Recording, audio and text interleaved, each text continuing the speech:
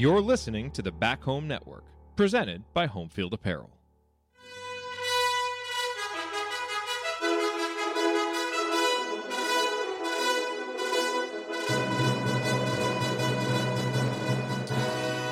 And welcome, Hoosier fans, to this week's edition of Assembly Call Radio, where each week we discuss the most important topics in the world of Indiana basketball. This is our 274th edition of Assembly Call Radio and our 894th episode overall of the Assembly Call, recorded on the evening of December 15th, 2022. I am your host, Jared Morris. And let's begin this edition of the Assembly Call how we begin every edition of the Assembly Call, and that is with our Hoosier Proud banner moment. And Indiana is the national champion. When it comes down, Indiana will be champion. Smart takes the shot. The Hoosiers have won the national championship.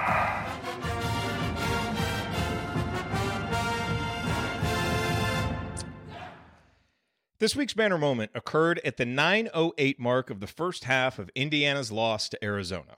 That's when Miller Kopp hit a three-pointer to cut Arizona's ballooning first-half lead from 29-12 to 29-15.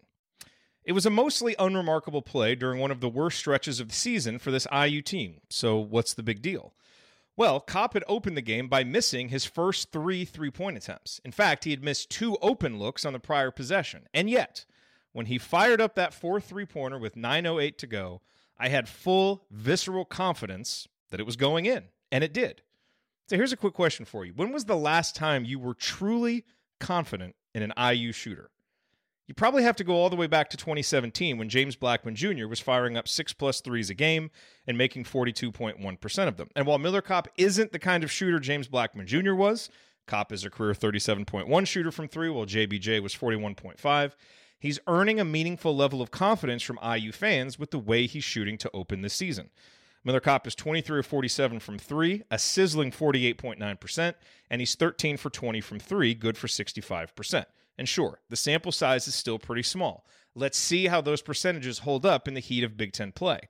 But Kopp's shooting improvement is just one example of a rare trend we're seeing up and down Indiana's roster early this season. Players actually improving as shooters. Trey Galloway is shooting better than ever, 6 for 13 from 3, 11 of 18 on twos. Tamar Bates is shooting better than ever, 14 of 34 from 3, 19 of 29 from 2. Xavier Johnson's three-point and free throw percentages are currently career highs. And again, let's see how these early trends hold up in Big Ten play, but it's worth noting because this kind of internal shooting improvement just isn't something we've seen a lot in recent seasons outside of Al Durham and the one Armon Franklin season. And it's showing up in the team-wide numbers, too. Indiana's shooting 36.4% from deep as a team and already has 4 games this season making 10 or more three-pointers, including each of the last 2. Now, we all know that the shooting has to improve for Indiana to win at the level we all desire. Part of that is recruiting better shooters, but part of it is also developing the shooting of the players you get. And on that second point, we're seeing some early returns here in year 2 of the Woodson era that are encouraging. Hopefully they continue because it will take some pressure and attention off of Trace in the post and give this Indiana roster a real chance to play up to its ceiling come February and March. All right, now let me introduce my co-host this week. Andy and his man bun are off tonight as he tends to some pre-holiday duties with his wife and girls. But here with me, back from Las Vegas, he's a longtime high school basketball coach in the state of Indiana, the founder of Delphi Bracketology, and a man who understands the value of shooting. No one ever gets in the paper for passing. No chicks will go out with you if you're not in the paper. That's right. You got to shoot. Ladies and gentlemen, it is Coach. He remembers the days when a movie cost $1. Heaven help you if you ever decide to pop your collar. Play hard, but remember, fake hustle is a crime. He's the coach and it's Tonsoni time. Well, Coach, you made it back from Vegas. You didn't get arrested that we know about. So what's on your mind tonight? I'm here, no record, a little bit lighter in the wallet from the blackjack table, but a really nice trip out to Vegas. I was telling Ryan before the show I enjoyed the time zone, the sports coming on early. It was just a very good trip. I spent it with Mrs. Tonsoni and then my oldest son and his wife and some family friends. So it was a family vacation until Saturday.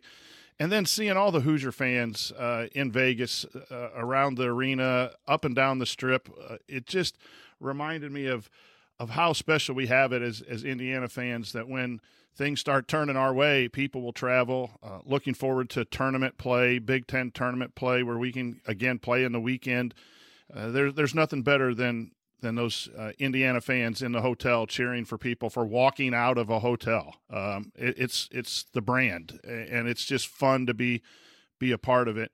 Also, to all of our Assembly Call listeners and followers, thanks for stopping by. I got inundated with direct messages. I apologize for those I couldn't meet up with, and those that I did have a drink with or say hello. It's just fantastic. It represents what Jared and Ryan, what you guys do on the show. I benefit from it because I get to be closer, but they really appreciate what we do, and that was awesome. Especially my guy Ryder, the young man, and his father came up. It was just a very special meeting. It kept the game in perspective, that there are people that just love the candy stripes and love the experience of being a Hoosier fan, win or lose. So shout outs to Ryder from California. I hope you're listening or watch the show.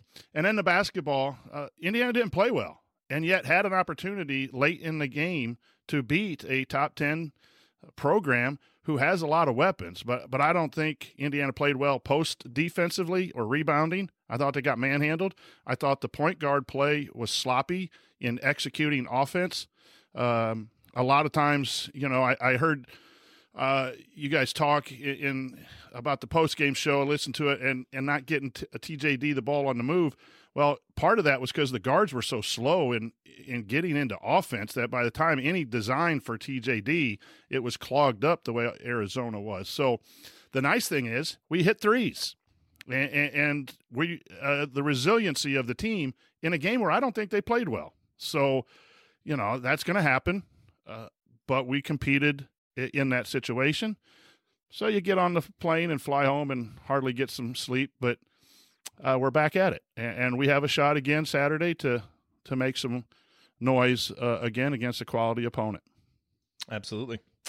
All right. Well, also joining us tonight, ladies and gentlemen, he is a senior writer for The Big Lead and the world's greatest unemployed shot doctor, and he has a message for all the haters out there. Oh, I hit the wrong button. Up yours. Dang it. That would have been so much better if I hit the right button. Up yours. I had to pull that. Ladies and gentlemen, it is everybody's favorite ranter. Analyzing players, finding every wrinkle. He hasn't ever hosted, never lifted a finger. He's got all the Well, let me quickly add just one thing about this. Dude just interrupted his own jingle. Ryan, what would you like to rant about this evening? Yeah, I just think we need to remember that the last time we were on here talking, look, they had a chance to win that game, but it felt like Indiana was outmanned completely by Arizona. And that's, Arizona's a really good team. And I told you, I've watched them a couple times. I think they're going to be as good as anybody in the country this year. They've got a lot of talent up and down that roster, and their starting five is really friggin' good and well-rounded. That said, Indiana's going to have to compete with teams like that to win the Big Ten. I mean, we've hyped them as the Big Ten preseason, the team that's going to win the Big Ten and all this. And, I just think that there was a soft label on Indiana for a while, and it has shown up in their two losses that they've been soft. They've gotten pushed around, and whether it's Trace Jackson Davis or the guards or whoever, they've gotten pushed around. And you cannot get pushed around and win big games in college basketball anymore. You might get lucky and win 2 out of 10, but you're not going to win big games consistently unless you're tough, and they have to be tougher. And Mike Woodson should be able to get these guys to be tougher than they are. And quite frankly, without Jalen Hood-Schifino, they've looked a lot like last year's team in a lot of ways. They can shoot a little better, but it's a lot of relying on Trace Jackson Davis to be superhuman and Xavier Johnson to play at his absolute best to get wins against decent competition.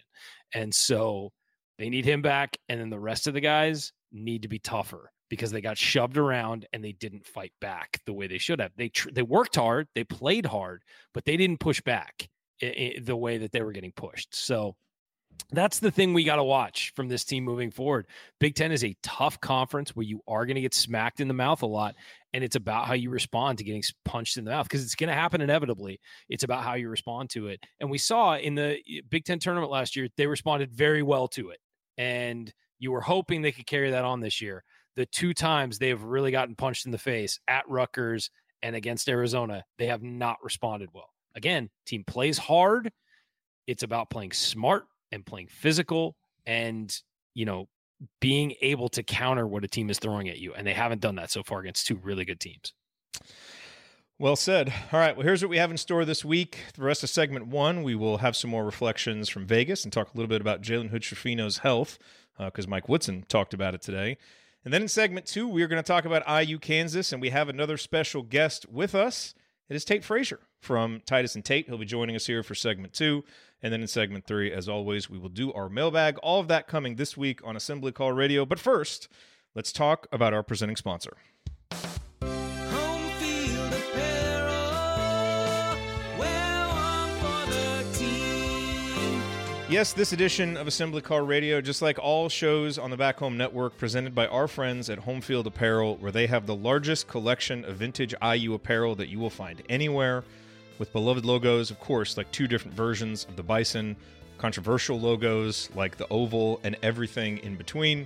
But look, the bottom line is Home Field Apparel has something for fans of pretty much every school, with unique vintage logos for all of them. They keep adding new schools. They got 140, 150. And that's what makes it a great place to do your Christmas shopping, because you can go knock out like half your list and get them really cool stuff. Maybe it's someone who lives in a warm weather climate. You want to get them t-shirts. Maybe it's someone who's prepping for the cold, and you want to get them some of the most comfortable hoodies and crew necks that are there.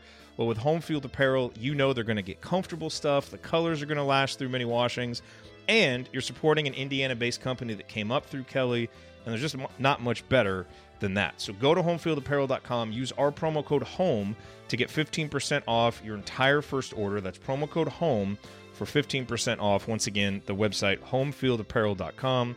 Wear one for the team.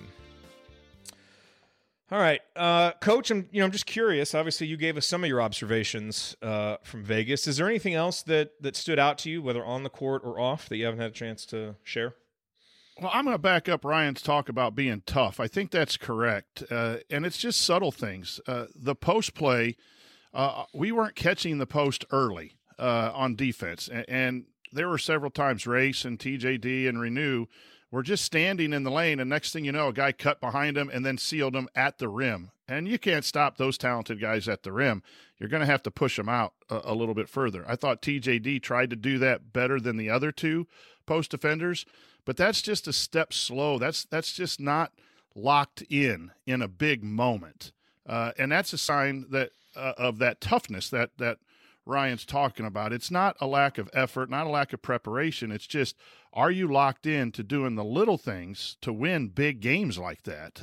And I thought that, and the rebounding, the lack of physicality by our bigs in blocking out and rebounding was shocking defensively. And you've seen our Indiana's defensive numbers decrease a little bit.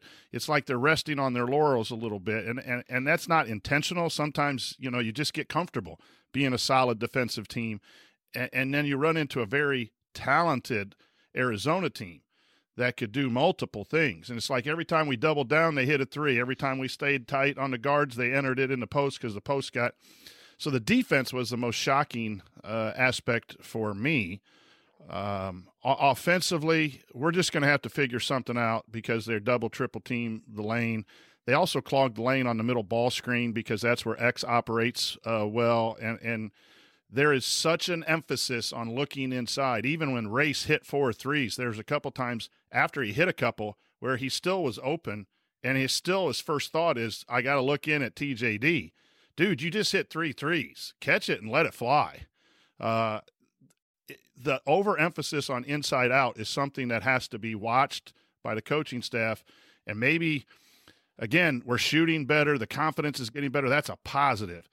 But there were times when our point guards, then go back to what I said earlier about our point guards, they missed the one more pass to people who were open. Kopp was open all night long and should have got 4 or 5 more opportunities.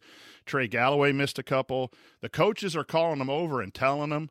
So this is where I thought it was a player lack of execution game more than a coaching situation game. Obviously, the coaches could have done some better things as well, but the players were too sped up, too caught up in the moment. Maybe it was just a big game with 13,000 IU fans on the road in the hotel lobby. I don't know what it was, but they didn't play smart. It wasn't smart basketball by the players. I mean, X throws one to the coach. You don't win big games with players when you're doing that. And that's what Arizona played calm. They took the post feed when it was there. They took the 3-point shot. They skipped against the help when it was there. We seem to be in such a hurry to do things, especially to go inside, that that's also a positive, though, because you can calm that down through film study and reps and playing these big games. Some of these guys at Arizona for a couple of years have played in those types of atmospheres. But I was really disappointed in the performance of Indiana, really proud of the fight and the resilience to come back several times with big shots, and very pleased with the shooting. So, yeah, we're 2-1 in the quality games in non-conference with a chance to go 3-1 in a big, big game. No one thinks we're going to compete. So this isn't a setback. It's just a game that Indiana didn't play well and needs to be mentally tougher, as Ryan mentioned, and physically tougher as well in order to compete in the second weekend and a Final Four if they ever have that opportunity to get there. You know, this seems like a team that, for better or worse, still very much goes as Trace goes. And for most of the season, it's been for the better, because he's been really, really good and has been really good ever since the Big Ten tournament, and even, a few weeks before that last year. He was terrific at Xavier, played well against North Carolina, obviously has the triple-double against Nebraska, but against Rutgers and Arizona really seemed out of sorts. And, I'm curious to you, did that look like something where he just doesn't quite have his same quickness and bounce because he's dealing with injuries? We know he's had back issues. Or did it seem more to you like a little bit of old Trace creeping in, where we know in some of these games when teams have really bodied him up and tried to take stuff away, he has been a little bit too willing to acquiesce instead of imposing his will on the game, and the team kind of follows suit? I didn't watch the game on television. Again, I'm watching it live from several rows up. I have no problem with how Trace played. It is absolutely brutal to play against 2 and 3 guys. You have no room to move. When you do a side ball screen and roll and the pass is there, the guards' heads are down trying to dribble too much, and then you run into a body, This wasn't the old Trace where he would come and go. This was old Trace where I'm just frustrated because I'm just getting physically fronted, behind, bumped here. When I catch, I have no room to even bounce. And that's just frustrating. He's not just getting double teamed, he's getting triple teamed, and people are just sitting in the lane like crazy. So maybe there was some mental frustration. I also think his back is still bothering him. I texted you guys that I saw him reach for his back a lot of times when he's walking to the huddle for timeouts, and he looked a little bit slower because of that. But I just think Arizona took him away. Arizona took him away, and Trace wants to win, and Trace wants to score 20 and get 10, and he can't. He can't until something changes defensively against Indiana, because there's just no room. I mean, he's a fantastic player, but with no room, he can't score the 20 that Indiana needs. And this is where the emphasis on getting the ball is great, but if teams are going to do that, you got to have some other avenues to attack, and then put that onus back on that opposing coach. Am I going to still stay in this pack line, packing the lane, double, triple teaming defense, or am I going to come out a little bit? You guys mentioned you thought you got TJD the ball more in the move in the second half, and why did IU wait to do that? The reason was the 3-ball opened that up. From my perspective, they made an adjustment to stick a little closer to the 3-ball, so they were moving, and they got on the guards for, hey, pass the ball. Quit just dribbling the crap out of it. Make sure you're hitting TJD when he's open, not 2 steps later as he's getting bumped. And I thought they did that in the second half, because the second half was a solid effort up until the last 3 or 4 minutes. So I mean, the last 30 minutes of the game were a pretty good effort. It was that first 10 where just nothing looked right. It was just that stretch where X was out, really. I mean, Indiana came totally unglued. I know that the score was closer, but they didn't start well. It didn't look good from the beginning. Yeah. Arizona took a few minutes to get in and start making some shots, and it's understandable because it's a strange venue. But it didn't look good from the jump, and the X did go out, and Arizona found its rhythm. I don't know if those two things are directly related, but Indiana definitely didn't play well with X out. So, it's the kind of thing where I feel like Arizona was going to get on that roll regardless of whether or not X was in the game. They started hitting some shots, and that's kind of when we fell apart.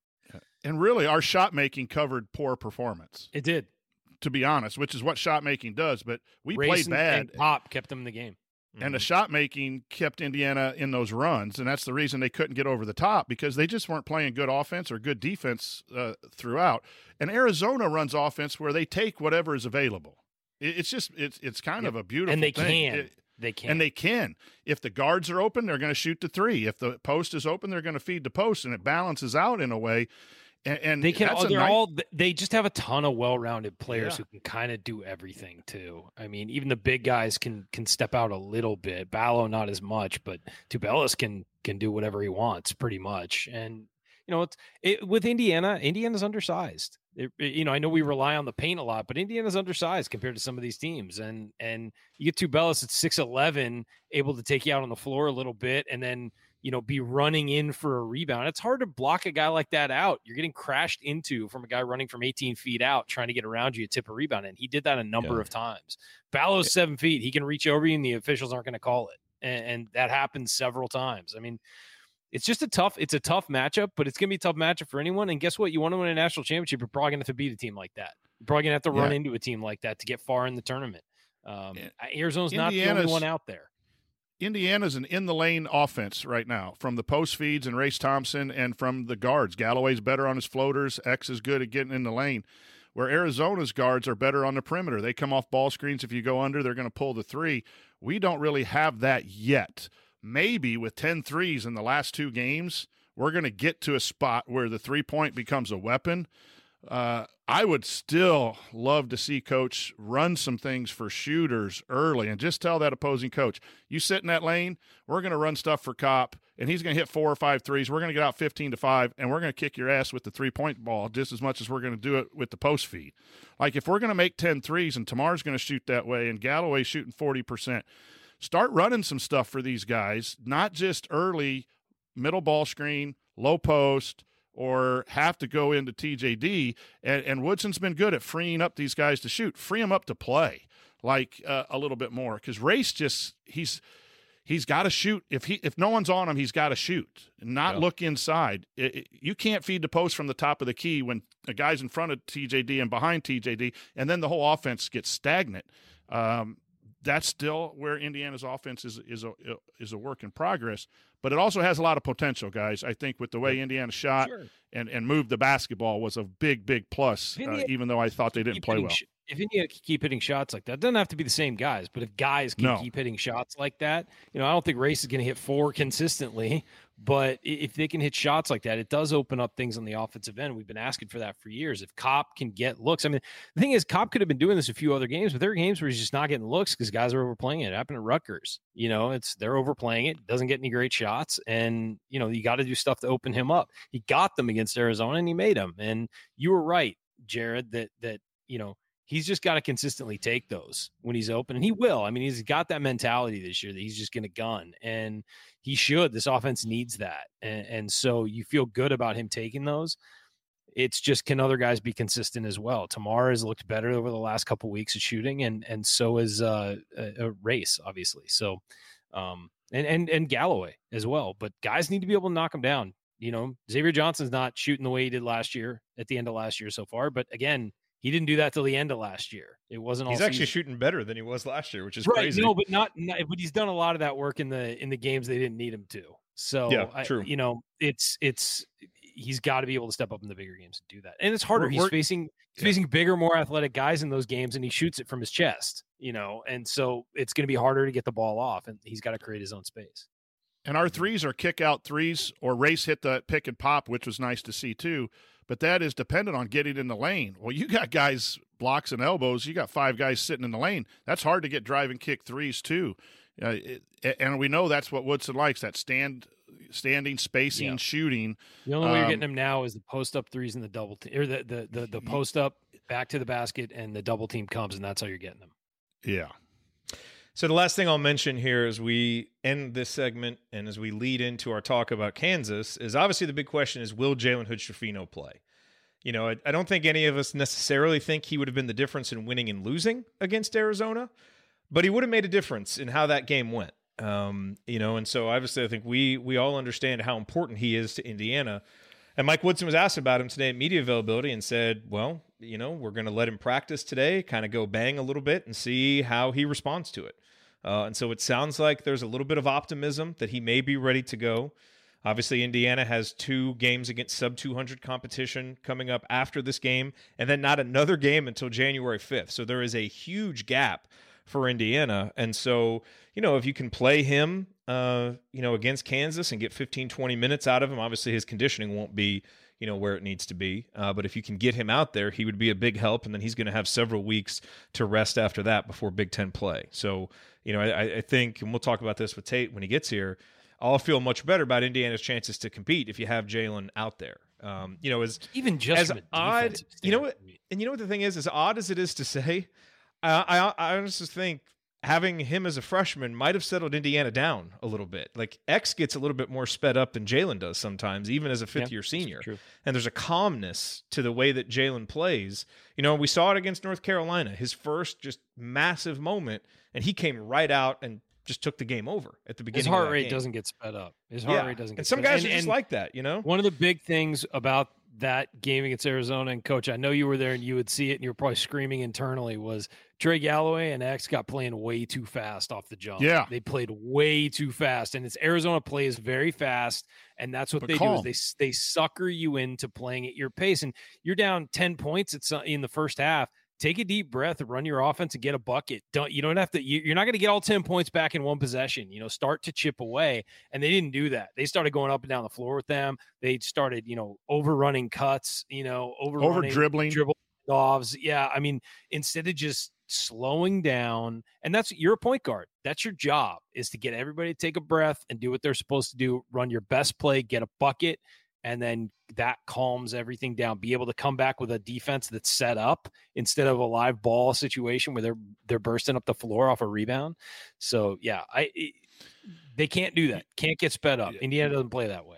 A couple things it gives a chance if X is struggling to have him off the ball if he's on the court, or come sit by Woodson and get a little instruction. And you just couldn't do that in the last couple of games with Hood-Schifino out. Yep. But he also helps rebounding.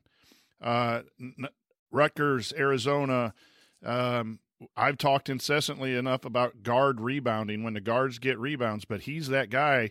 Ryan mentioned defensively, so we're all going to look at Jalen as a calming influence offensively, but you're going to put him on the best wing, and his length is needed to help defensively, but then rebounding and getting out on the break, I think our transition offense is better because he looks to make things happen. As opposed to, you know, wanting to drive in and take shots that are not there. And you know, if he wasn't a true freshman, you might call him our best basketball point guard or guard perimeter, just from that executing offense, which is what Indiana did not do against Arizona. They were just kind of helter-skelter, and when shots went in, they made their runs, and when it didn't, Arizona was able to get some distance. Yep.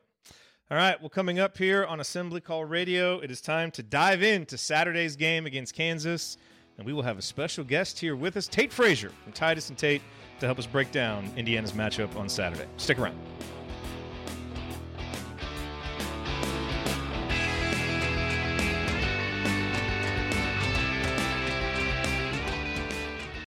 Achieving a gorgeous grin from home isn't a total mystery with Bite Clear aligners. Just don't be surprised if all of your sleuthing friends start asking, "What's your secret?"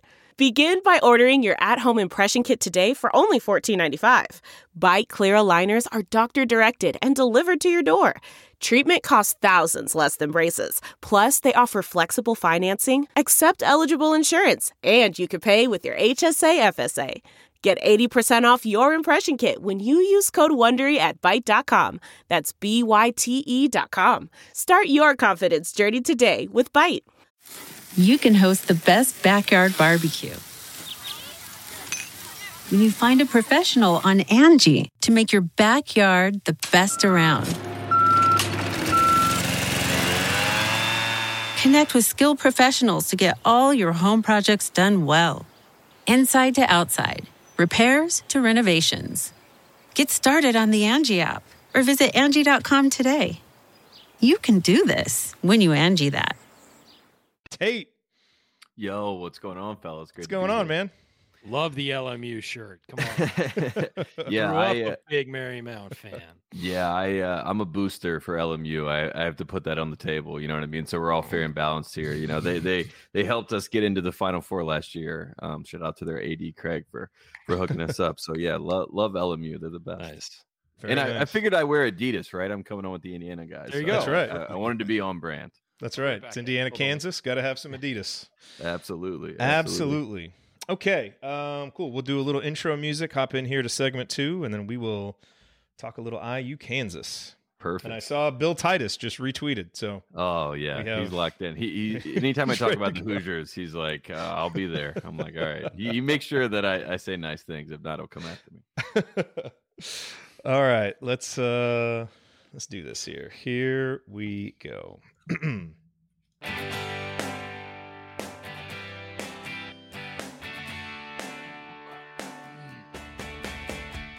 Hi, this is James Blackman Jr. I never miss an open three, and I never miss an episode of the Assembly Call. Join Jared, Andy, Ryan, and Coach after every IU basketball game. Go Hoosiers.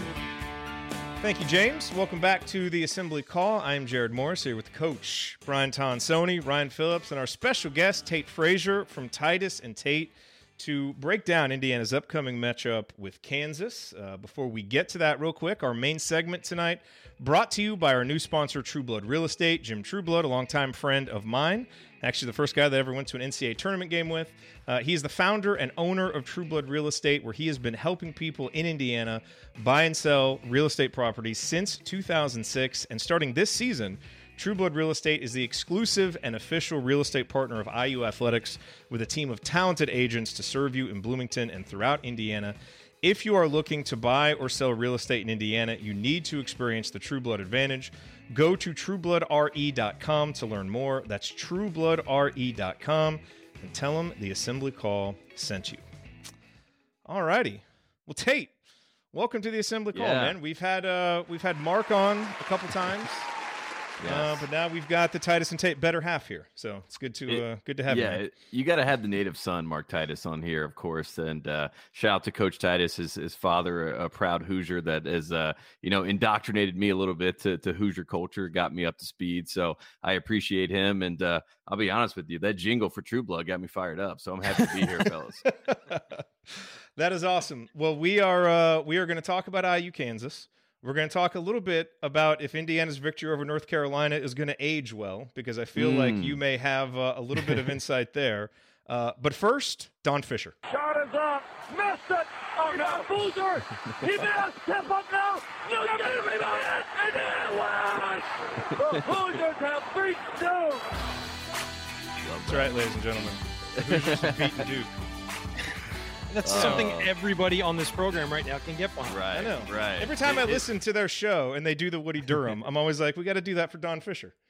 So. I love that so much. That just warmed my heart. And, it is great. Like that is one thing. A lot of people will bring up Duke to me and, they'll be like, God, you just hate him so much. And I'm like, isn't it great that we all can come together over one school and one culture, right? It's good. It's good for college basketball. So thank you, Duke. I appreciate that. It does bring us all together. That's for sure. So let's start with this. I thought you and Mark had a really interesting conversation on your last show that just came out, talking about the Indiana-Arizona game. And obviously, just like we were, lots of plaudits for Arizona because they are, awesome and can beat you in so many different ways. But as you guys were talking about Indiana, you were talking about how it doesn't feel like this Indiana team really knows exactly how it wants to play. Like it can do some different things. And it's funny because we've talked about that on the show where it's like, this team at certain points this year has been good about taking what the game is going to give it. And so, some games they've been able to play on the inside and Trace has dominated. Other games they've shot threes. And I was interested to kind of hear that from your guys' perspective as something that in a big game against a team like Arizona can kind of hurt Indiana as they're kind of trying to find that identity. So I'd love for you to unpack that a little bit. Just kind of what your general thoughts are on this IU team right now. My first thought is, did Trace Jackson Davis opt out after the Carolina game? Because it looks like he did. It seems like he's done with it, and he has entered the draft portal. No, I'm kidding. I want Trace to get it back, and I also think that Kansas is a great game for him to get it back because they don't have a true big on this team. Indiana is a lot bigger, literally with their size, and I think that you just played the best front court in the country, right? I mean, I saw Arizona firsthand in Maui. Those two guys, Tubelis and Ballo, I mean, it's hard to keep up with those guys. And to have Trace on Ballo the entire game, playing, battling, bumping, all that sort of stuff, it's taxing. So, and Tubelis running the floor, having to deal with that. I mean, he just saw the best. So I think when he goes up against Kansas, I'm hoping that he lights a little bit of a fire. He'll be in Allen Fieldhouse. That crowd, that environment, that atmosphere will get him going because Trace is one of the best players in the country. I hope that he clicks back in. I think I saw over the last 3 games, he's averaging 12 points a game. That's not what you want to see. The Rutgers game was not what, that was the most frustrating game to me. Arizona, you can kind of explain it a little bit. I actually like the fight of this Indiana group. I liked how they battled back in that game. And, it's great to have versatility, but you need an identity. And I think that's really the conversation that you were pointing to with Titus and I. We're still trying to figure out what that identity is. We know we have the talent. We know we have a face of the franchise, so to speak, in Trace Jackson Davis. But, when Hood Schifino gets back, I think that Indiana is a really dangerous, fun team. And maybe that helps with the identity a little bit because he can be a star, in my opinion. Yeah, well, as we were talking about, there is some optimism that he'll be able to play on Saturday, and he makes, just a huge difference for this team. You mentioned, Kansas doesn't have a big behemoth down low like Arizona, but they obviously have a lot of talented players, on that roster. Terrific coach in Bill Self. Right. What are some of the keys for, going into Allen Fieldhouse and, not just competing for 40 minutes, but Indiana actually winning? Yeah, I mean, Mike Woodson, I heard him saying 40 minutes, right? We keep hearing 40 minutes. He said he's excited for his guys to see this atmosphere because we know how great Assembly Hall is. Assembly Hall is, unmatched. I would say, I've never been to Allen Fieldhouse, but I have been to Assembly Hall, and Assembly Hall is number one in my mind where I've been, right, as far as atmosphere. So in that sense, I think Indiana will understand it, what they're witnessing and what they're playing in. I don't think they're going to be overwhelmed by it, right? They get what's going on, and they need to play inside out, and they need to play through Trace Jackson Davis. And I think KJ Adams will be probably the guy that's on him, but I'm not really sure for Kansas. We'll see what happens. But KJ Adams has kind of been their rim protector, so to speak. He's only 6'7", though. And if you're Trace Jackson Davis, take a little pride in this moment in time and say, I'm going to dominate this game. And if you do dominate this game as Trace Jackson Davis, now we're talking about national player. Like you're elevating the conversation for yourself and for Indiana on a big stage. And Kansas has been hot. They won 3 straight. They just blew out Missouri. Jalen Wilson is one of those guys that's in the National Player of the Year conversation. So you go head to head with him. They don't really have a traditional big to go up against you.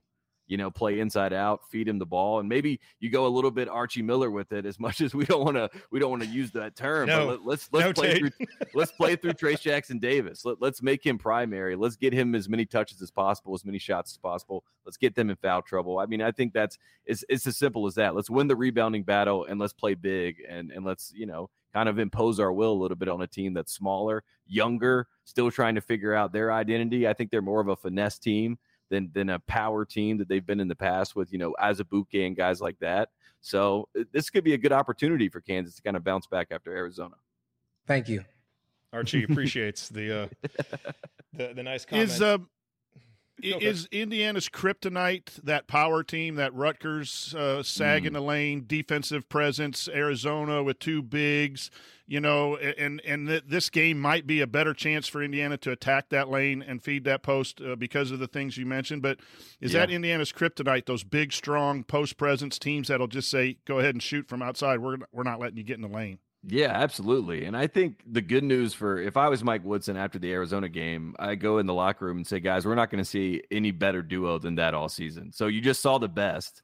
Now we know what the best looks like. We didn't even play well. We didn't have a guy like Hood Schifino who could be an X factor in that game. I think you can spin it in a positive way where you hope that you learned from that game. And then when you go up against the Hunter Dickinsons of the world and these other bigs in the Big Ten, they might not seem as scary because I don't think anyone is in the condition of those Arizona bigs. I mean, they are unbelievable, and it just keeps coming and keeps coming. And in fact, like sometimes in games they get bored, as we saw. I mean, they ripped off 17 straight against Indiana, and then they kind of let you guys get back in the game a little bit.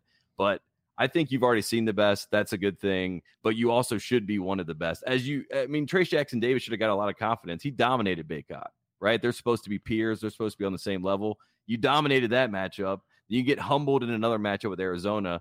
Let's learn from that. You're still one of the best bigs in the country. Let's play like that. I mean, I think it's as simple as that. And let's play inside out.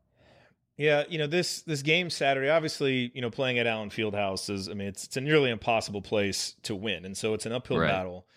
I do think Indiana's going to have, an opportunity. Trace is going to have an opportunity to get some stuff done. What concerns me is, how does Indiana defend Jalen Wilson, and what do you do with Grady Dick? Because, this has been a team that, guys on the perimeter who can go inside out. Indiana struggled with some of those guys, especially without, Jalen Hood-Schifino. Race Thompson has not been quite the level of defender this year that we've seen in the past. So I'm kind of concerned there. What do you think Indiana does with those two guys who obviously can, score with the best of them? Yeah, what's worrisome about Kansas is that they can put up a lot of points, obviously, and they're going to be comfortable playing at home. And even some of the guys that they bring off the bench can be scary. And I think Kevin McCullough, he just had 21 points. That was his, career high at Kansas so far. So, he's a guy that came from Texas Tech, knows how to play basketball, and is sort of, figuring out his role within this team. Grady Dick, he's going to have a 30-point game probably this season before it's all said and done. So he is someone that can completely take over this game. That is the only thing that is worrisome. But I think Indiana's got a defensive identity. I think that they, I think they can kind of batten down the hatches, so to speak, on that end of the floor and maybe make some of these young guys, with that Big Ten physicality, playing against the Big 12. Maybe you get into Grady Dick a little bit. He gets a little bit flustered, and they're playing a quality opponent and you guys as well. And they've been cruising a little bit, and they're coming off Missouri, who they just absolutely bludgeoned. And, those are good things as far as like you're coming on a bounce back game. Kansas has been riding a little bit of a high. They're still a young team. They're still figuring things out, and they have no consistent scoring option outside of Jalen Wilson. And, if he ends up taking 20, 25 shots, that might not be the worst thing, because they're getting a little bit too, isocentric at times. And if you ask Bill Self how he wants to play with this team, he's still trying to figure it out. I think he's still trying to figure out who is that guy. They want it to be Grady Dick, but he's still a freshman. And Wilson is, like we said, a National Player of the Year candidate. So in general, I could just, in my head, I can see Kansas struggling a little bit in this game to find their footing. So that's kind of just how I feel about Kansas right now. Okay, I think that's a good note to end on. That's a nice positive note to send us into to Saturday. We're winning on Saturday. I know. Let's go. Good. So Tate, I don't know if you saw, but the Big Lead recently did their sports media awards, and Titus and Tate was up for best sports podcast. However, the Big Lead made the mistake of choosing Ryan Russillo. Great podcast. Ryan Russillo has a great podcast, but they could have chosen the best college basketball podcast. Do you have any words for Ryan Phillips, who is a senior writer on the Big Lead? Let me say something real quick. Yeah, please, Ryan. Was not my vote. Okay. Love that. I won't reveal who I voted for because, sanctity of the voting booth. But respect. Russillo was not my vote. I'm just putting that out there. Look, the real winner here is Kyle Crichton, a.k.a. producer Kyle, a.k.a. nephew Kyle. He is the producer of One Shining Podcast with Titus and I, and the producer of the Ryan Russillo podcast. So anything Kyle touches is gold. That's what I was happy for. I'm happy he won. Russillo's a great guy. He's always been very nice. So, Ryan, I'm upset that you didn't throw some votes out on our behalf, but I'll get past it. I'll move on. There's always next year. Yeah, exactly. We were shocked when we saw it. We laughed because we were like, "This must be wrong." Like, who did this? Like, did he actually listen? Yeah, is this Photoshop? Someone tweeted it. Who did this? Who mean this? But no, we were very excited. And look, we like to be nominated. We're great nominees. We might not be great winners. We might be talking too much. Well, when we turn into an eventual award show, I'll give it to you guys just so I can do the acceptance speech. We'll do whatever we need to do. We'll do bits in the crowd. We'll do man on the street, whatever you want. Ryan, didn't you get nominated for a Duffy once for like sports headline of the year? Yeah. About Titus going after Rothstein. Right, right. Yeah. Appreciate that. We love those stories. The Duffies are important, so we appreciate your journalism. I listen every year. So I had to ask. We were talking about this with Arizona, and I was saying I've watched Arizona. I watched them in Maui, and then I watched them play Indiana. And I don't have time to watch all their games, but they look to me like as good as anybody when they're on. Who's the best team you've seen this year, Tate? Yeah, I mean, after Maui, I was like, Arizona is the best team in the country. Yeah. There's no doubt about it. I think Connecticut is probably the right answer right now. I think Connecticut hasn't even really been challenged. They beat the brakes off of Alabama. If they played Carolina in the PK Invitational, or whatever he's calling it now, I call it the PK 85, they would have blown them out. They blew out Florida at Florida. They're just like a really connected group, even though they have a bunch of transfers and, guys that have grown into their roles and things like that. So, and I like Klingon off the bench, this freshman, and having a 7-2 guy off the bench, and they have the best second unit. I think they have the best depth in the country. UConn does. So I really like that group. Arizona, though, like I said, I don't see any team, maybe other than UConn, with the front court that can really match up with Tubelis and Balo. And funny enough, Sonogo, who is UConn's big, is also from Mali. So both of these guys are from the same country, Balo and Sonogo. So they're eventually going to probably face each other, probably in the Final Four. And they're both from this really small island. So that's crazy in and of itself. But then, those are probably the two teams. And then a team that's kind of outside right now of the top five that I think could really sneak in and do something in March, even though I don't really believe in their coaches, Tennessee. I think Tennessee's guard play, I love their defense. Obviously, we all love their defense, but I really think that they have three true point guards that if you gave me Zakai Ziegler on Arizona, I'd say that they'd win the championship. My problem with Arizona is that Kerr Kriisa, who we all love, could lose a game out of pride, out of whatever it is, ego, whatever it is. He could lose you a game. I listened to you guys last year talking about him against UCLA, where he took like 20 shots or something. He's like 1 for 17 or something. Yeah. And I remember listening to that, and I'm like, I just hope he does that against Indiana. And then he was knocking everything down. Right. I mean, you hope that you get the best of Kerr, but I wish there was just a more stable guard in that backcourt, because Courtney Ramey, who they brought from Texas, who we all remember from Texas, is kind of the same way, a little bit of a spitfire, not always as reliable. And I just love Tennessee's guards. I think they're under control. And that's obviously great to have, in your back pocket when it comes to March. You were talking about all the teams that, have bigs and could possibly compete with Arizona. And there are a bunch of annoying voices 2 hours north of Bloomington that are chirping right now, wondering why you didn't mention them. How do you think they stack up against those teams?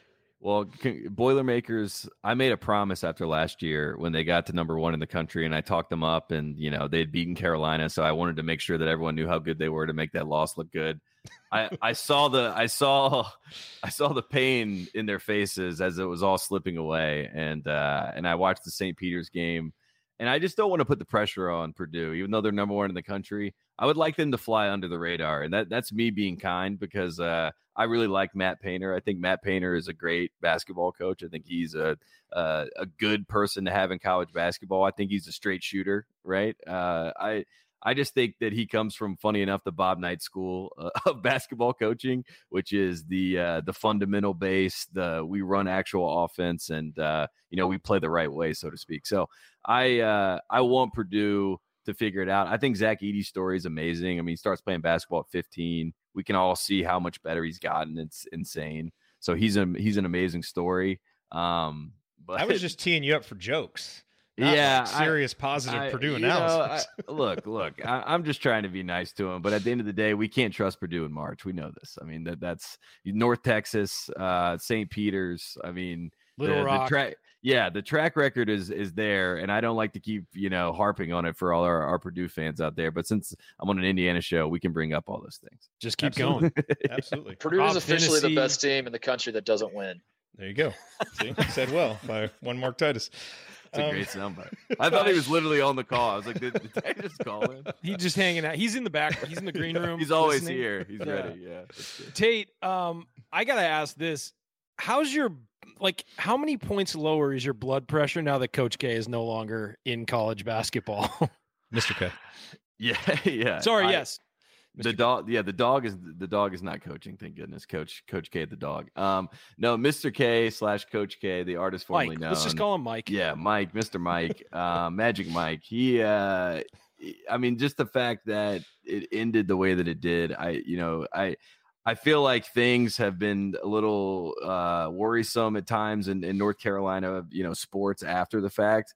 But it's because we all made so many deals with the devil that day and with God that day, whoever you were praying to at the time. I mean, the Duke fans are praying to the devil, obviously, but we the conversations I was having with God, I'll tell you this. I mean, I'm in the building in New Orleans and I'm like, I'll lose for 10 straight years if you just give us this one. You know what I mean? I'm just like, just give us this one. We got to have this one. I want to own this forever. And, when Caleb hit that shot, my mom was there, my brother. I mean, it was just like, so many friends in the building. I mean, it was just like cathartic.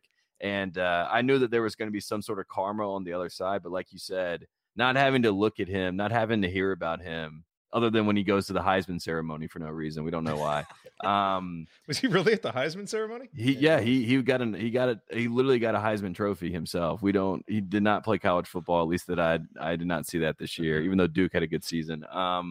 Yeah, Mr. K being out of college basketball and simultaneously out of my face is it is honestly a blessing. And the fact that every time I see him, I laugh, right? When I used to see him, he used to make me sick. Like I wanted to throw up. And now when I see him, I just laugh. I mean, it's like, I don't know. It's like when you get over your fear, like you're scared of clowns. And then eventually you're just like, it's just a guy behind a mask. Right.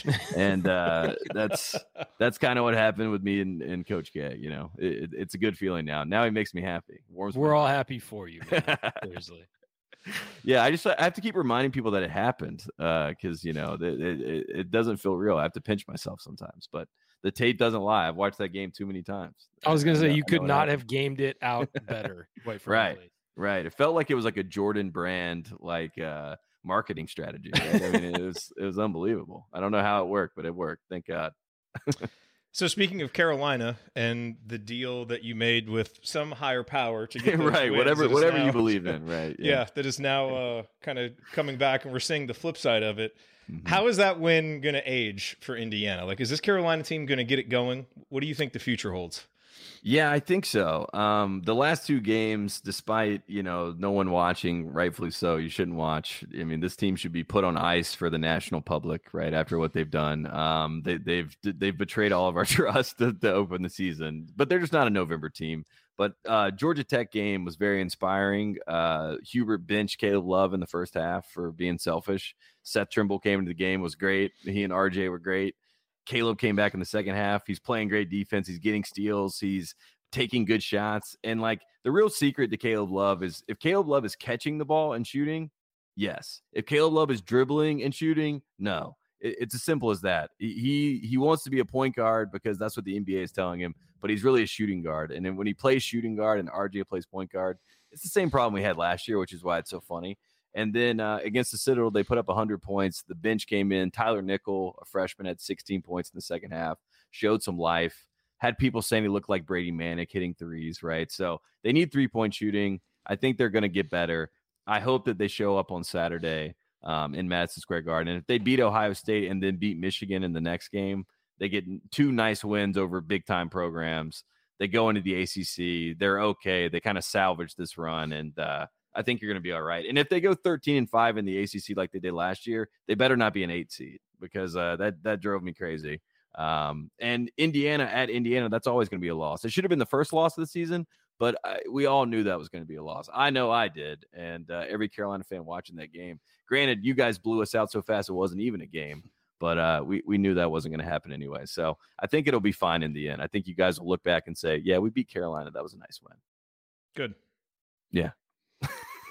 I hope so. Well, I'm knocking on wood. Yeah. I'm talking about higher being again. I'm doing all that. It is funny that Indiana has played North Carolina the last 3 times at Assembly Hall in the ACC Big Ten Challenge, and they've kind of dominated them. And it's weird because those are all good, North Carolina teams, it's just a bad place for them to play. I think it feels that way. I mean, I'm sure it would be the reverse if Indiana was going down to North Carolina too. Those also happen to be our three most talented teams of the last decade. That's true. So. That part is true as well. Yeah, it just lined up well. You guys caught us for bad years. I remember James. I was the same age as James Michael McAdoo, and James Michael went to play at Assembly Hall when you guys had Zeller and Cody, and like watching that game, like I saw he has a podcast now, and he was talking about it. He was like, I'm like, who is this guy just getting absolutely abused? You know what I mean? He's like talking about himself rewatching the game. I mean, we just got absolutely I mean, I've never seen anything like it. It was just like no chance, not even a chance. It was that team that was like preseason number one. It was their first chance to show off, right? Too, and they just went nuts. And historically, Indiana has some sort of weird psychological edge over Carolina. It's like one of the schools in the blue, like Kansas is the same way, right? It's like one of the schools in the blue blood world that they just kind of have your number for whatever reason. Like last year at the national championship, it was amazing to beat Duke, and I was praying to God that Villanova was going to win the game, because I wanted revenge on Villanova from 2016. Right. I did not want to see Kansas. In the same way, I never want to see Indiana. When Carolina played Indiana in 2016 in the tournament, I was like, they're going to lose. Granted, they didn't that time. I was pretty shocked by it, but I expect freaking Dan Dockage beat Michael Jordan, right? That says enough about the psychological advantage of Indiana over North Carolina. And he'll never let you forget about it. Right. He's never brought that up since. Let that go, please. Everyone, maybe we erase that. Maybe we give it to someone else. Steve Alford's not Michael Jordan. Yeah. Coach, did you have a question? I'm just curious. You watch a lot of basketball besides North Carolina. For us, it's Indiana. Are there programs that you just really enjoy seeing in person around the country? And how do you organize that so that you can talk national basketball? Right. Yeah, it was, I got really lucky. So when I went to Carolina, my brother was 4 years older, and one of his best friends was going to work at ESPN. And I started working at a radio station in Raleigh, David Glenn show, when I was 18. And, at the radio station, they were like, lean into your fandom, you're a Carolina guy, people call in, whatever, And then I started working for Inside Carolina, and they were like, you are not a fan, right? And then I was a journalism major, so they're like, cut all that out. So I kind of lived both sides of I was covering it. So then I was like, don't look like it, try to be objective as possible. I try to look at other teams. If anything, I try to find the things wrong with Carolina, and that was kind of the outlook. And then that helped when I got into, I started working for Bill Simmons, who's like, lean into Carolina. You hate Duke, So I'm like, right, that checks out. But then also I had gotten used to kind of just like being a reporter and watching all these other teams. And I just love college basketball anyway. So it made it easier to kind of make that transition to talking about all the teams, because I did that anyway. And as far as programs that I really, enjoy covering or enjoy kind of being around and seeing, kind of who they are, I really enjoy UCLA. Not Steve Alford, unfortunately, but the Mick Cronin era that came after. I've enjoyed Coach Cronin. I think he's a little bit of a throwback. Tommy Lloyd, who we just saw in Maui, just watching the way that Tommy Lloyd runs his program in Arizona and kind of the guy he is. I think Tony Bennett at Virginia, right? I mean, they're a rival. I think, that's the way that he does things and the way that he runs a program. I have to respect Jay Wright, who obviously just left the game, but Villanova was always, I applied to Villanova. One of my best friends growing up, his parents both went to Villanova. So I liked Villanova. I respected how Jay Wright ran his program. It's somewhere where, you can just point to them. Tom Izzo at Michigan State, someone I point to. I think that he has a high quality program, the way he does things. So, and it's fun because you learn about the little intricacies of why each school is who they are, and what the little things, about their team that gets people going. And, when you talk about, college basketball is regional. So when you talk about it nationally, you're always going to have blind spots. You're always going to be an idiot. Everyone that watches it and follows it is going to know way more than you, right? So you just kind of, you deal with that. And if anything, right, when I am an idiot and I don't know what I'm talking about, and someone's like, this guy plays more, I'm just like, all right, tell me that. And then when I'm watching, I'm now I'm picking up what you're putting down. Now we're having a conversation. It's like, it's national, but then when you get into the nitty gritty, it gets regional, and you get to deal with and enjoy the real fans. Because I think fans are a dying breed in sports in general, like true fans. And I think in college basketball specifically, these are diehard fans. Like if you go talk to a Connecticut fan right now, they're going to tell you everything. I mean, they're going to tell you why they're not going to win. They're going to tell you that they need a Kimba, they need a Shabazz type of guy. We don't have a closer, right? You're like, this is great, right? But nationally, I can just say UConn's pretty damn good. They beat the hell out of everybody, you know. And and then that Connecticut fan will yell at me. But it's like it's a nice banter back and forth, and it's the best sport in the world to me. I think it's the best, and I'll argue anybody that. So. That's great. Well, you're preaching to the choir here, because we right. Agree, that's why I like Indiana people though, because you guys get. It's not like I'm not speaking a foreign language. You're like, of course, right? It's not. You don't need to be explained because you get it already, and that's kind of. There's so many programs like that in college basketball, and programs that are becoming that, right? Like Houston is becoming that again, where like people in the city of Houston are like, we love Cougars basketball, and it's like, great, that's what we want. Want people bought in. Yeah, I mean, honestly, like what you just said really sums up the ethos of your show and why we recommend it to everybody, because there's a lot of arrogance on national college basketball podcasts. I still listen to them because you get some good information. There's a lot of arrogance. I think you guys approach the sport with a humility and an appreciation for the intricacies, and kind of a celebration. Like I always say, you guys have the ability to point out and celebrate the absurdities of college basketball. Right. And sometimes you have to laugh at them and appreciate them at the same time, because it can be a ridiculous sport. But you guys do it better than anybody, and that's why we love your show. Yeah, I mean, Bruce Pearl said character counts. I think characters count. I think we need characters in college basketball. I think it helps with the beauty of the sport. I think that's what we all want. It makes it unique, and when people have their own style, like look at the NBA, like not to, whatever, but the NBA, they all play the same way now, right? There's no unique styles. They all wear the same colors. Like every single week, they got a different color, different jerseys. Like it's the same product 30 different times the same night. You watch college basketball, like, I mean, good God, like why? I mean, watch how some of these teams play, like, watch Bellarmine pass the ball to each other, right? I mean, they don't even dribble. And then, go watch an ISO heavy team. Go watch an Arkansas with all these freak out. Like, there's so many different styles. There's so many different characters in sport. It's the best. It's hard to beat. It is. Hey, man, last question for you if you have time. I wanted to give you a chance to talk about this new podcast project that you just put out. I saw you tweet about it. Basically, the story of 5-star basketball, right? Can you tell us about that and how to listen to it? Yeah, so it's called The World of 5-Star. I basically for 2 years interviewed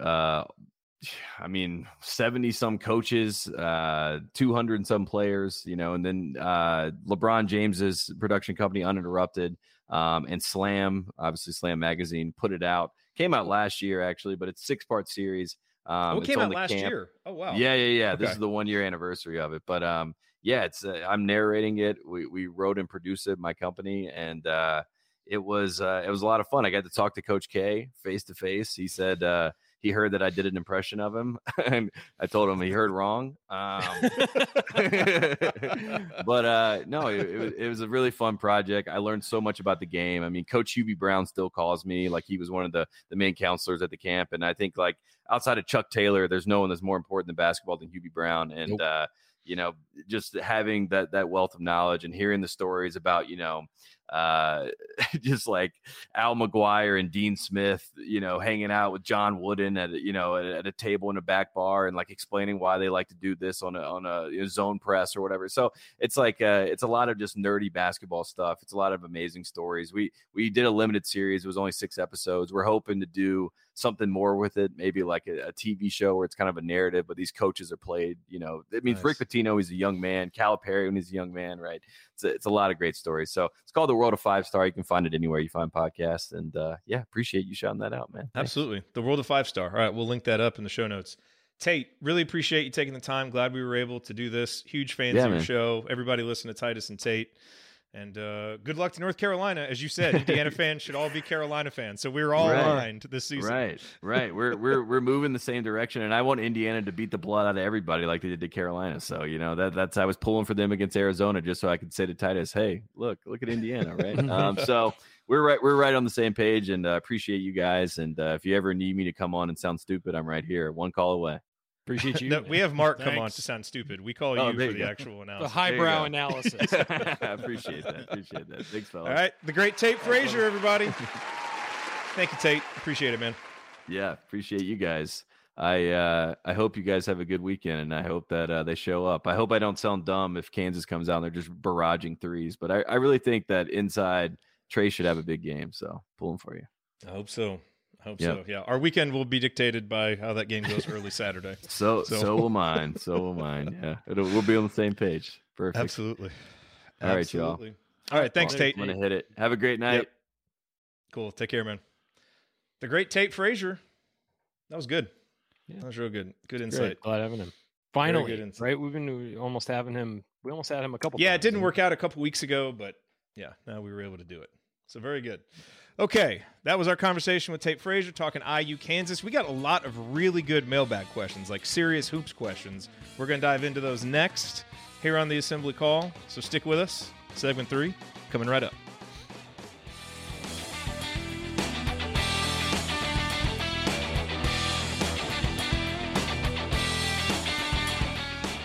This is it. We've got an Amex Platinum Pro on our hands, ladies and gentlemen. We haven't seen anyone relax like this before in the Centurion Lounge. Is he connecting to complimentary Wi-Fi? Oh, my. Look at that. He is. And you will not believe where he's going next. The Amex dedicated card member entrance for the win. Unbelievable. When you get travel perks with Amex Platinum, you're part of the action. That's the powerful backing of American Express. Terms apply. Learn more at americanexpress.com/withAmex. We're driven by the search for better. But when it comes to hiring, the best way to search for a candidate isn't to search at all. Don't search. Match with Indeed. Leveraging over 140 million qualifications and preferences every day, Indeed's matching engine is constantly learning from your preferences. So the more you use Indeed, the better it gets. And listeners of this show will get a $75 sponsored job credit to get your jobs more visibility at Indeed.com/match. Just go to Indeed.com/match right now and support our show by saying you heard about Indeed on this podcast. Indeed.com/match. Terms and conditions apply. Need to hire? You need Indeed.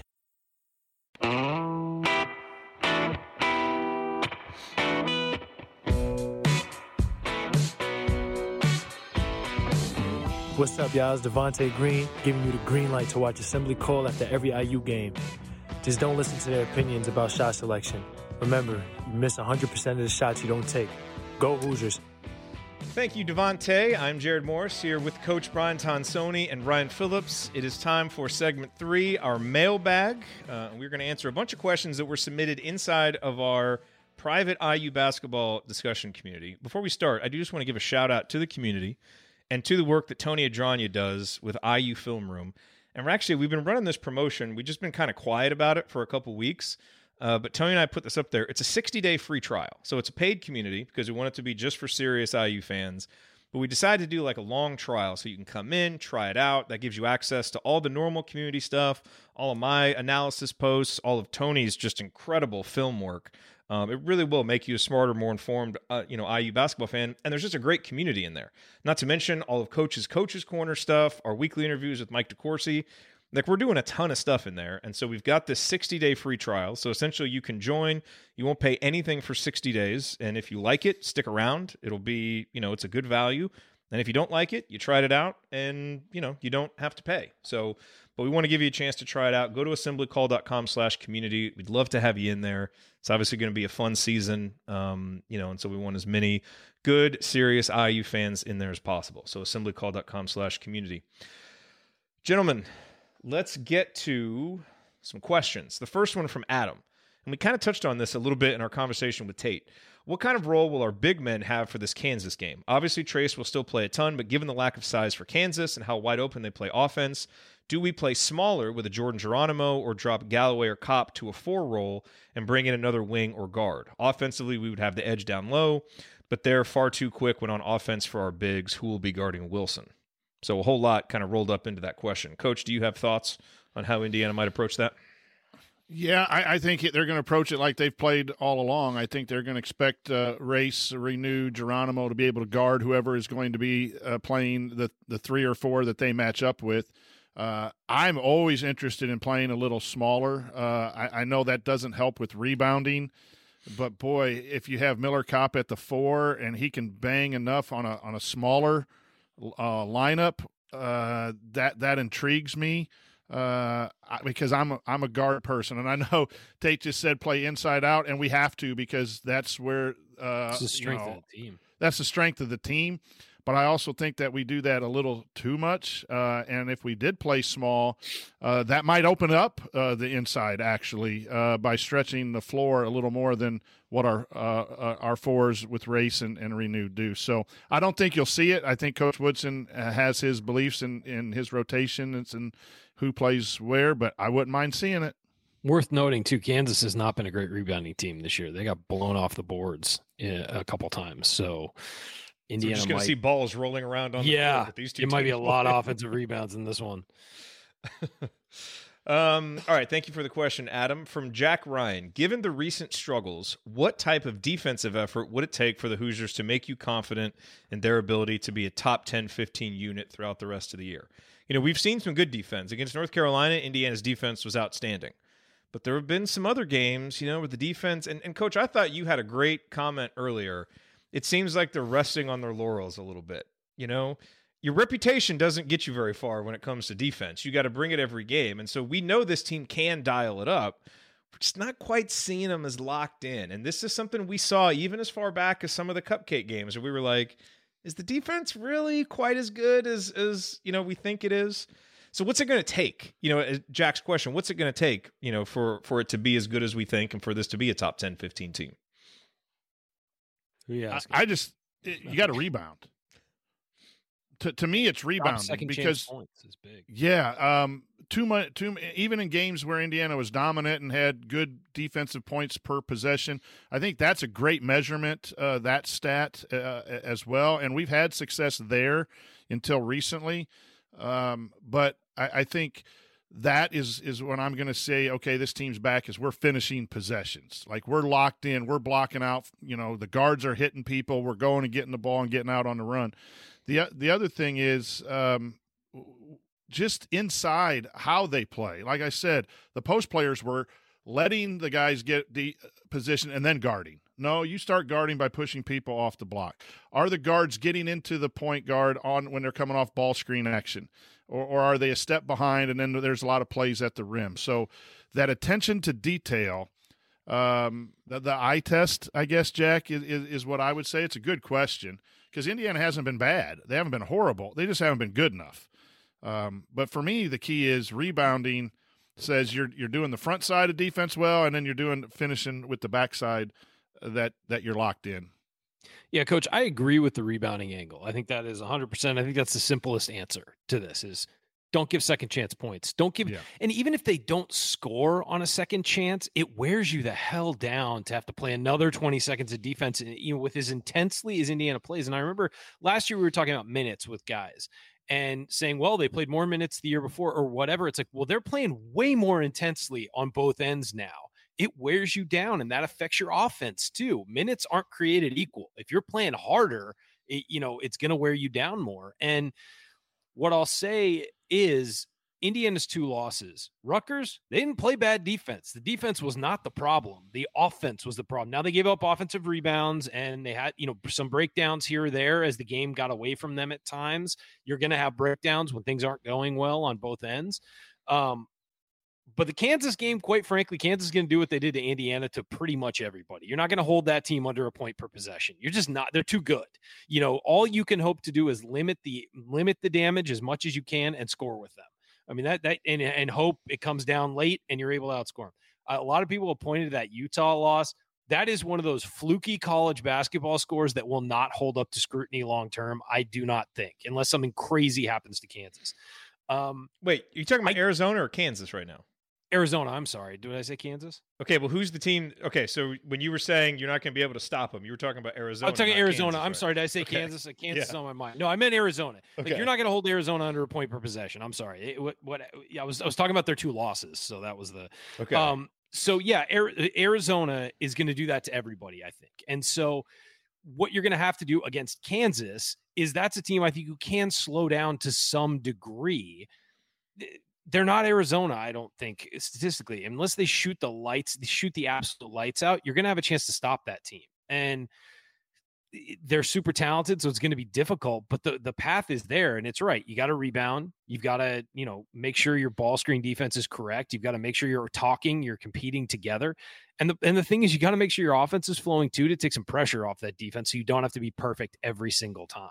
And those are the, because people try and separate offense and defense, and it's one game.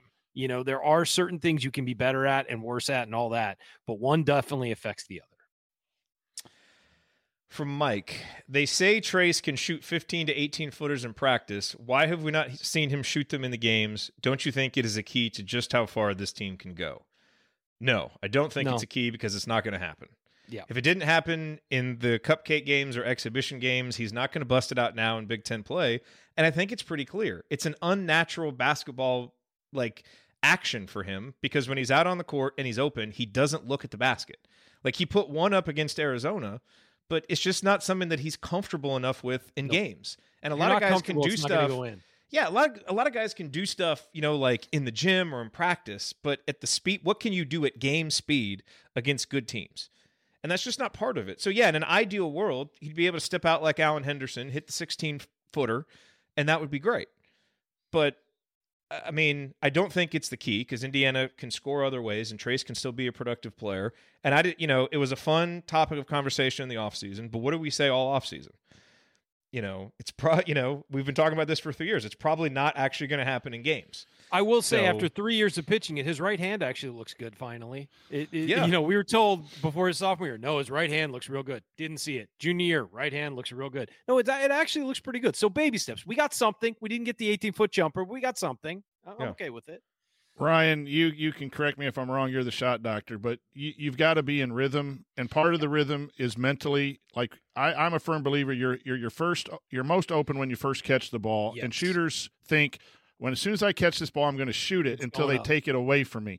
You see the shots that TJD takes are second or third option shots. Think, shoot. That's some of the problem with Race too. If Race catches and shoots, he's better. When he hesitates, should I reverse the ball? Should I throw it inside? No, now I'm going to step back behind the three. He hit one last game where he stepped in as a jab step stop and shot it. But he's better It also off the scraped catch. the Raptors, quite frankly. Right. But no, he's better when he catches it and does that step into it. And, if they were real stickler, it's actually kind of a travel, because he takes a step into it. A lot of guys do that. It's not, and they don't call it. But I don't see TJD getting rhythm 15-footer, so it's not a key for us. He'll catch it at that spot, look to drive, take a second, set himself, and then say, "Oh, I'm going to shoot," and shoot it when he does shoot it. He shot it more often last year, but he's better off not shooting it at that point. Move it and go ball screen and try to get into some other action, and taking that shot is more beneficial for Indiana. If you question your shot at all, you're not going to make it. Yes, a fluky one may go down every once in a while, but if you question if you should be shooting, you should not be shooting. We've always instructed people, when you have a mishandled catch, don't shoot it, because you're out of rhythm off. Yeah. Shot fake or take a dribble and gather. Good shooters, if you don't catch it in the pocket, come back around to you. Exactly, come off a screen. But where this question is important is, I do think in recruiting in the transfer portal, the next center we want to have. And this is where the question is, the key to Indiana's future success is moving away from the at the rim, the dunker, the low post only center. I just think that unless you have a lot of guards like Arizona, I'm just a big believer in your fives and fours being able to shoot threes or shoot 15-footers. You know what? Even if it's you got to move that direction. Even if it's 10 feet, Coach. Even if it's 10 feet. Get away from the hoop, because you know what that does? It takes their best rebounder out too, usually. And if you miss, you got a chance to get an offensive. And they can't do what they're doing now, is just sag in and put a guy behind, and a guy, that they know when you catch, you're going to the rim, so they send three guys there and then dare you just to fling it out. Well, here's the if other you thing. can just Sigma and shoot over people. So I think that's the direction moving forward, where this question is really, yes, the key to Indiana moving forward is to have your center be able to hit 15-footers, and not this season. And the reason why it's threatening is not just to spread the floor and all that. Is not just to spread the floor and all that. It's TJD, where's he at his best? When he's attacking facing up. I mean, he's good with his back to the basket, but when he is going the best, it's off a pick and roll heading straight to the hoop, or when he's got the ball and he gets a guy one-on-one and can go by him. He's quick for his size. He's athletic. He can get around guys. Like, if he could catch that and make that. Now, guys, when he catches at 15 feet, guys can be 5 feet away from him if they want. Right. They're usually not. They're usually within about 3 and have the arm kind of at him. But still, that's space. If they had to get right up on him, that feeds right into what he wants to do, which is go by you. And that's when he's at his best. I know he works back to the basket pretty well, and he has the great little left-handed jump hook towards the middle of the lane when he's set up on the right side and he goes back to the middle. He's real good at that, and that's his go-to move. But he's at his best when he's faced you up or when he's running full speed towards the hoop off a pick and roll. That's him at home. And so you can't really do that if you can't hit a jumper. I mean, you can try, but it's a lot harder, and he does it at times because he's so good at it. He's able to get away with it. But that's a lot harder when guys are backing off you. Great comment here from Jeffrey in the chat. It says, my opinion, since I'm a salsa dancer. Did you guys know we had a salsa dancer in the chat? Did not know that. Thank you, Jeff. That's huge. It says, Trace has so much muscle memory shooting close, but hasn't developed his muscle memory for shooting outside. He just isn't used to it, doesn't feel comfortable. Yeah, I mean, there's certain things when you get at game speed, that's just different than what you can do in that empty gym. And so it's just not something he's developed yet. This is kind of off the topic, but I think a lot of Indiana guys, the desire and the connected, we talked about it. I've said over and over how connected. I just think this team is wanting to do the right things. And right now they need to be freed up to make some mistakes a little bit more. So whether, like TJD should just shoot that when he first caught that one instead of thinking about it. Ray should just shoot and think. That's going to open up.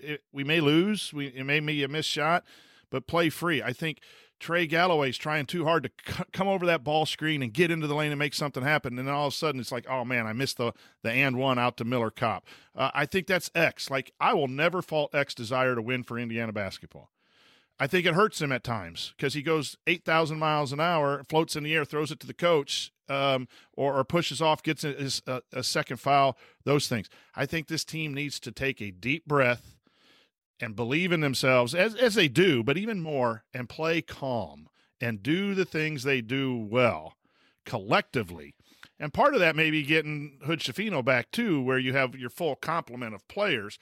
And maybe we've seen in the Rutgers and the Arizona game that next man up, which is the right mentality, taken to too much aggression in their play offensively and defensively, worn people out. So getting back to full strength and just letting the game come to the offense and taking what's there is a vital step, I think, for this Hoosier team. It's still a roster filled with guys that haven't won a lot. They've got a lot of college basketball experience, but not a lot of winning experience. They built some toward the end of last year. You win a game like at Xavier, you win a game against North Carolina, that helps. But there was a difference in the way Arizona approached that moment and the way Indiana approached the moment. And Arizona seemed like a team that has been in that moment and succeeded in that moment before. And that's something this team is going to have to develop throughout the season so that they're ready for the bigger moments later. But you can still see that, this team, they don't quite have that, Coach. They don't quite have that comfort level under the brightest lights yet. Doesn't mean they can't get it as the season goes on, but it's still something they're working toward. Yep. Oh, yeah, from Jim Tom Hoosier. After 10 games, do you think Malik Renew can still have a significant role? He seems to struggle against better interior talent. So here's what I want to say about Malik Renew. Number one, to the question that we were just talking about, what is Malik Renew's first thought every time he catches the ball? I'm shooting it until they take it away from me, right? Yeah. Even if he's behind the three-point line.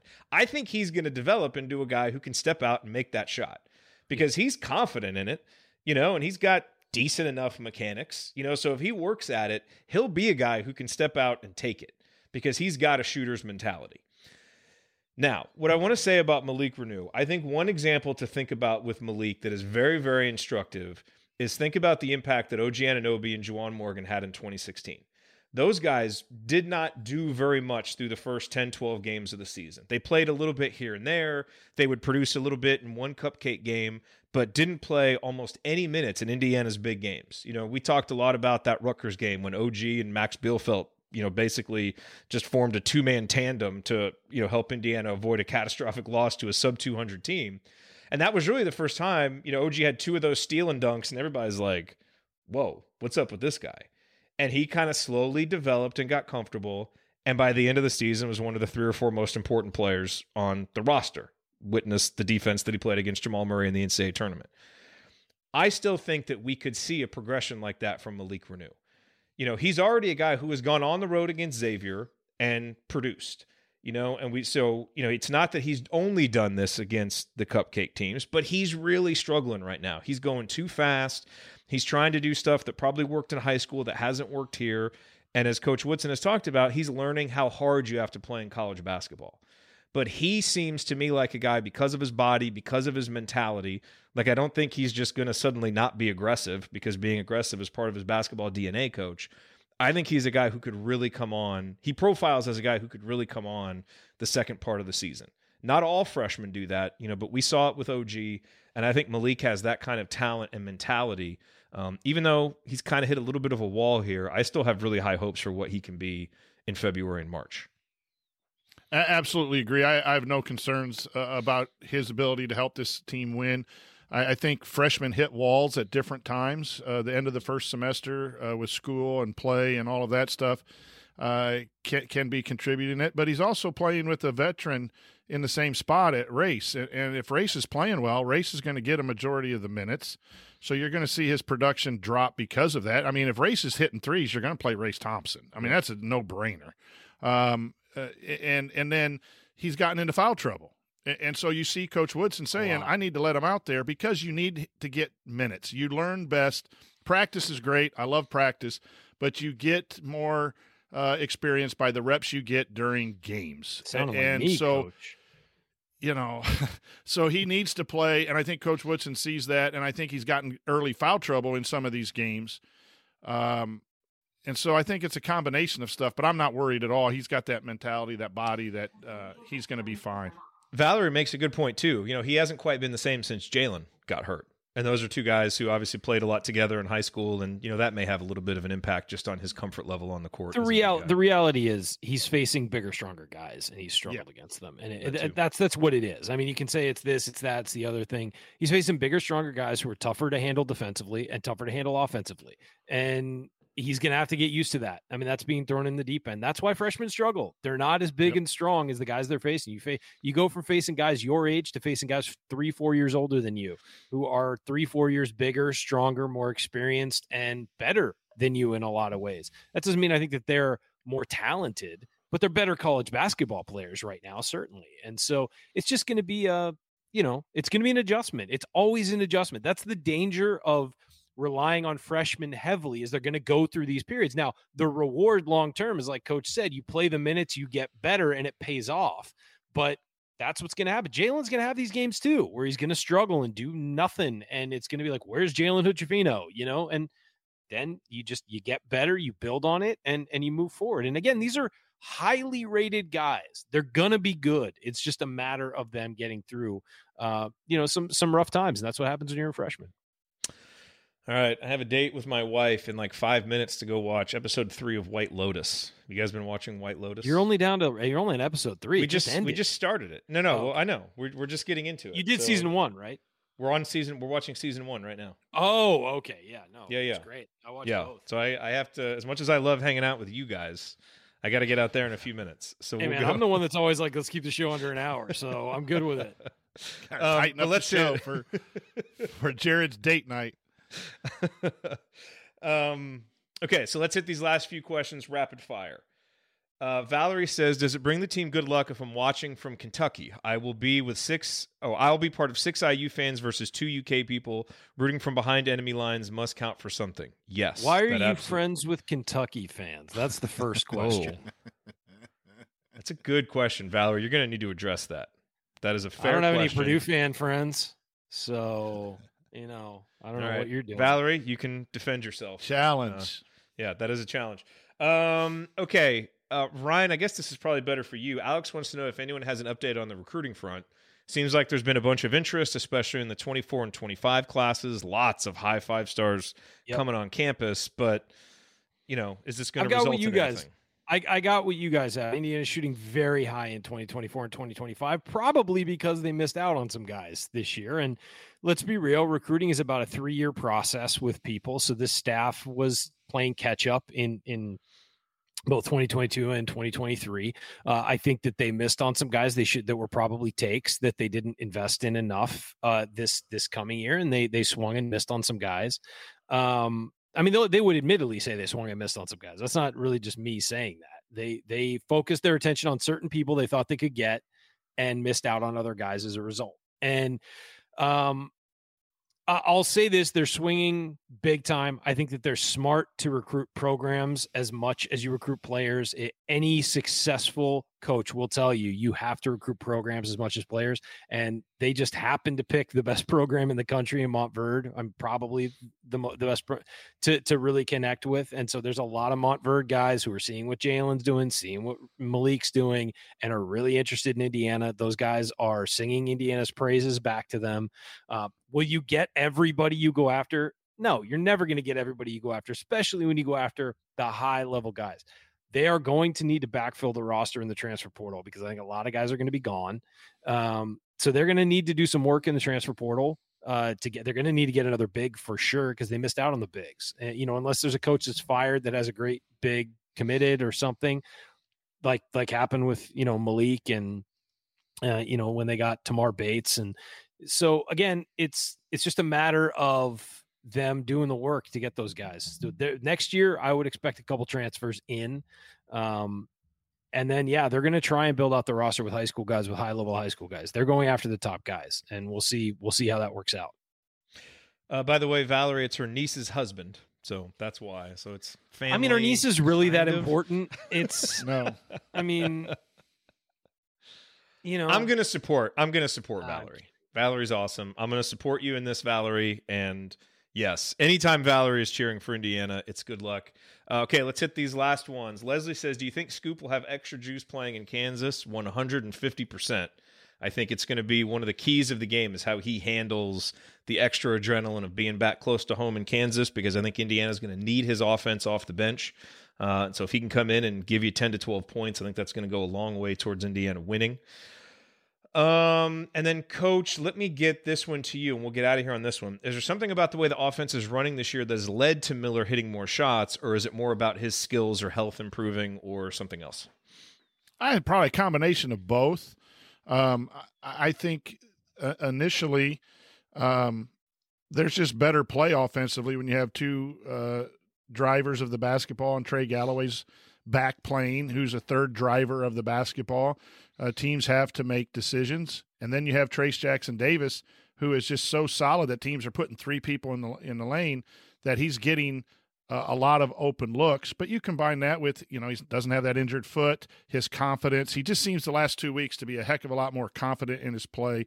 His ability to get to the rim, it's still not great, but he's got the confidence to try to do it. His shot fake and pull-ups, his just complete game, a lot of it is confidence. So a lot of that is the reason that he's playing. In fact, so much that I would like to see some action run specifically for him to shoot the three. However, it best to get him, whether it's off a move, a flare screen, whatever the analytics say that where his shot is, right side, left side, figure something out, get him going early, not just dependent on the post kick out or a point guard drive and kick offense, because sometimes those shots don't find him for a while.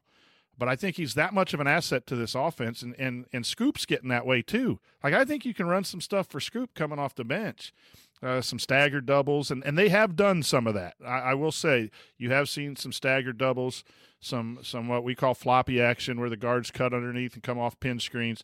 But I would like to see some specific things run for Miller. I've kind of made a 180 on my thoughts about how well he's played because I think he's earned it. Absolutely. All righty, folks, that is going to do it for us on this week's episode of The Assembly Call. If you want to see us do the show live, join us at assemblycall.com on Thursday nights for the live broadcast of our Assembly Call radio recording. We want to thank Bob Thompson for producing our music.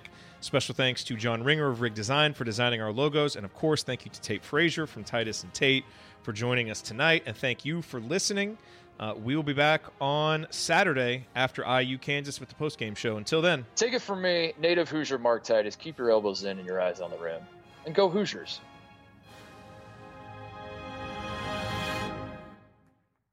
All right, I got to get out of here, folks. Thank you. Thank you. Thanks for coming out. Here I come, Mrs. Stansoni. That's right. All right, we're out of here. Morris. All right. Yeah, here I come, Miss. Yeah. All right, who's on gents. Saturday? Who's on Saturday? Coaches for sure. I'll be hosting. I'm in. All right. Andy's out. I'm a game time decision, and Tony might be here. So, what days are our shows next week? What days are the games? I have it marked down. But I know there's a game on the 23rd, and I probably can't do that one, so we need to talk about that one. And then the 20th. Is that okay? So it's Tuesday, Friday. Tuesday, Friday. It's Tuesday, Friday, and then off all the way until January 5th. Okay. And we're going to do a Thursday show next week, possibly. Hang on. What date is that? That's the 22nd? 22nd. I think that's a sub show. Like, I think we should get Galen and Tony to give their opinions or something. Just because we're going to have 2 shows that week, let's get... Yeah, no. I may be down at my in-laws, so it may be hard for me to host that. But, yeah, I agree. Let's get some new voices. Get some new... Yeah. And just because we're all going to be on for 2 shows that week. So I think Galen and Tony would appreciate being referred to as subs.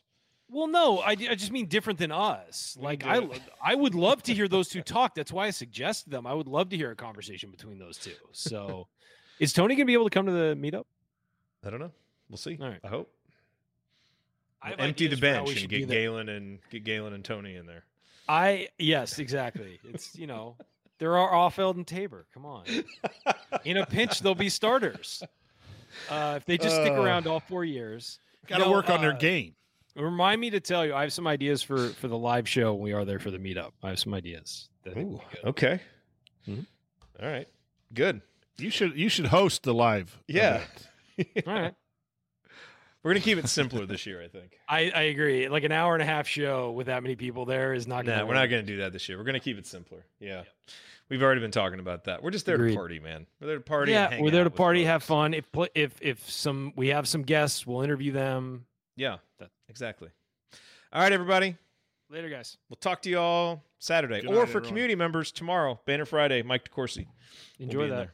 All right. See y'all. Support for this podcast and the following message come from Corient. Corient provides wealth management services centered around you. They focus on exceeding your expectations and simplifying your life. Corient has been helping high achievers just like you enjoy their lives more fully, preserve their wealth, and provide for the people, causes, and communities they care about. As one of the largest integrated fee-only registered investment advisors in the U.S., Corient has deeply experienced teams in 23 strategic locations. Corient has extensive knowledge spanning the full spectrum of planning, investing, lending, and money management disciplines. Leverage Corient's exclusive network of experts to craft custom solutions designed to help you reach your financial goals, no matter how complex they may be. Real wealth requires real solutions. For more information, connect with a wealth advisor today at Corient.com. That's Corient.com.